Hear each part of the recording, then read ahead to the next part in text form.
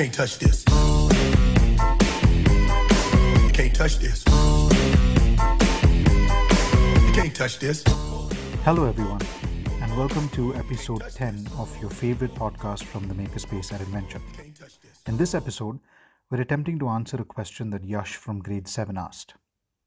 He asked, I wonder why and how touch-me-not plants close their leaflets whenever they are touched. That's an excellent question, Yash. Any living thing that responds to a stimulus suggests that it has a set of senses.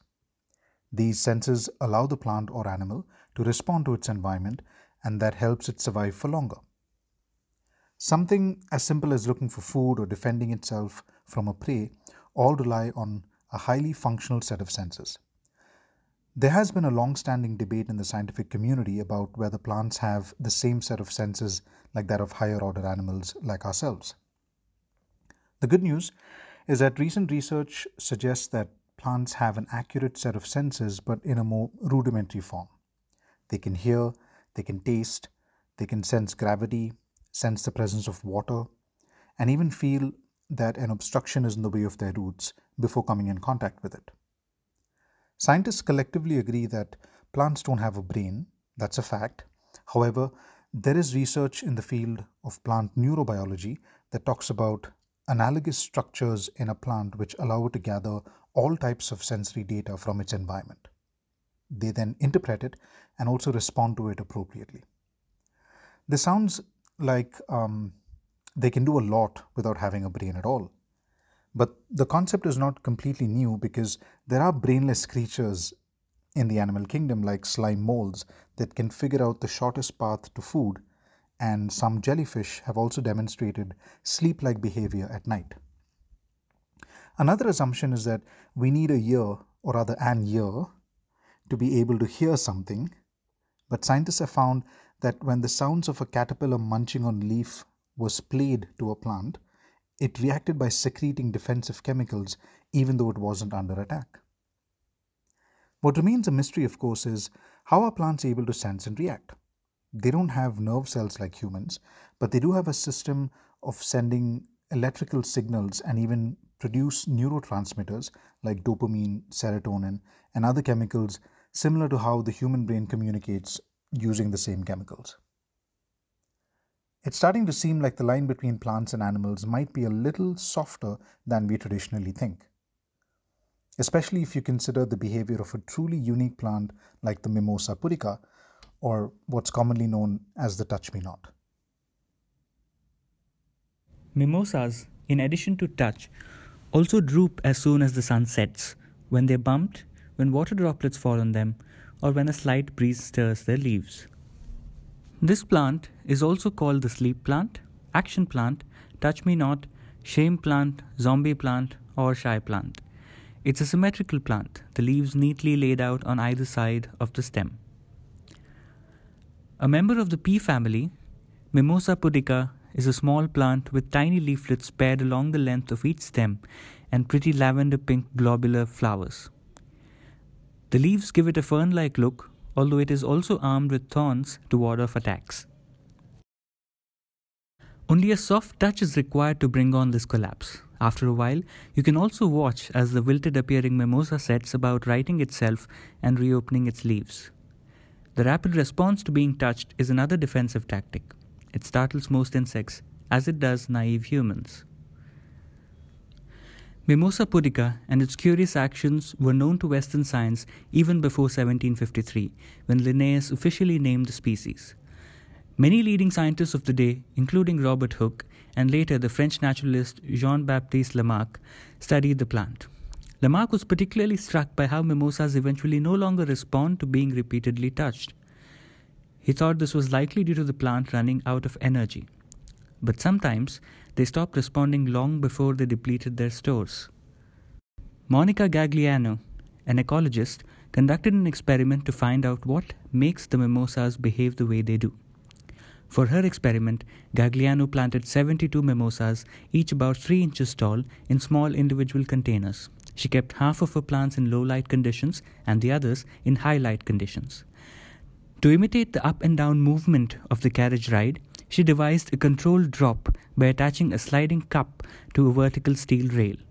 The plan was to place each plant inside the cup and then release the cup so that it slid 15 centimeters down the length of the rail to a foam cushion. The speed would be fast enough to scare her plants but wouldn't harm them. Each mimosa would get the drop treatment. On the morning of October the 3rd, 2011, Gagliano started her experiment. She dropped 16 of the plants, 8 from the low-light group and 8 from the high-light group, one at a time. Instantly, each plant folded its leaves, demonstrating that they considered the drop a threat. That was their instinctive response. But they apparently learned nothing from that first sudden, although harmless fall, because they responded exactly the same way later in the day when Gagliano dropped them again. Such a fleeting and limited experience offered no opportunities for evaluating whether the nuisance was or wasn't a threat to survival, Gagliano later wrote. So nothing to learn, nothing to remember. What would happen if mimosas experienced more drops? Gagliano administered the same test to 56 plants from both light groups. But this time she dropped each mimosa 60 times at either 5 or 10-second intervals, 7 times throughout the day. Remarkably, the initial 4 to 6 drops was all they needed to suss out the situation, Gagliano wrote. The plants had closed up their leaves during the first few drops, but quickly began reopening them as the test progressed. By the end of the first training session, they didn't bother to close at all. Unsurprisingly, the plants kept in low light were the fastest to decide that the drop wasn't dangerous. They reopened their leaves more quickly and fully than did their high light counterparts. Their need for more light and thus food apparently outweighed the potential harm for being dropped. Or perhaps all the plants were simply tired from the experiment and unable to keep their leaves closed. Talking about the touch me not, why don't other plants move? Think about it. Shouldn't some plants have evolved the ability to walk, run, and fly? Why isn't there a big fast plant that can photosynthesize by day and stalk cattle by night? Most people who think of stupid questions are forced within a matter of minutes to forget about them. But we at the Makerspace can follow the questions to see everything they reveal, make a podcast, and pass it off as work.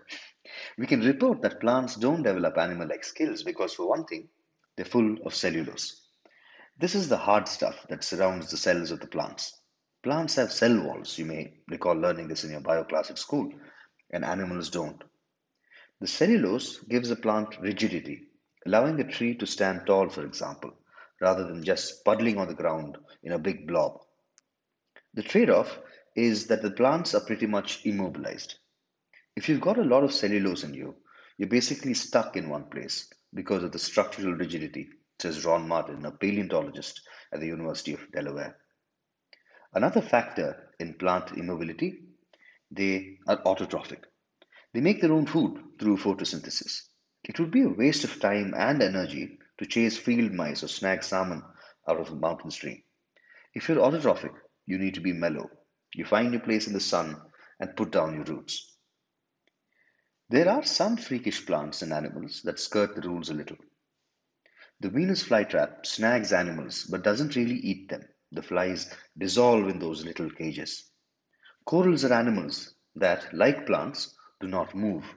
In fact, corals have plants in them, the photosynthetic algae that literally live in the tissues of the animal. The overall coral biomass is more plant than animal. One thing you might want to remember when you've forgotten the rest of this: plants did not come before animals. Animals appeared in the ocean about 540 million years ago.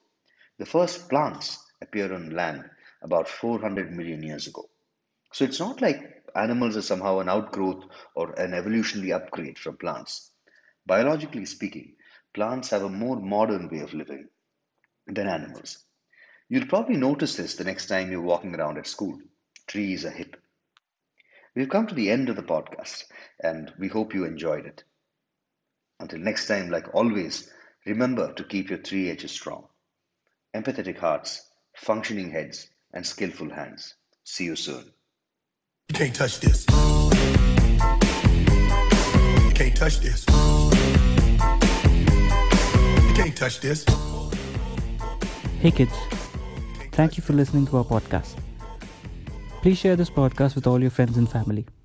We would love to hear from you, so if you have any comments or questions, email them to us at makerspace@inventureacademy.com.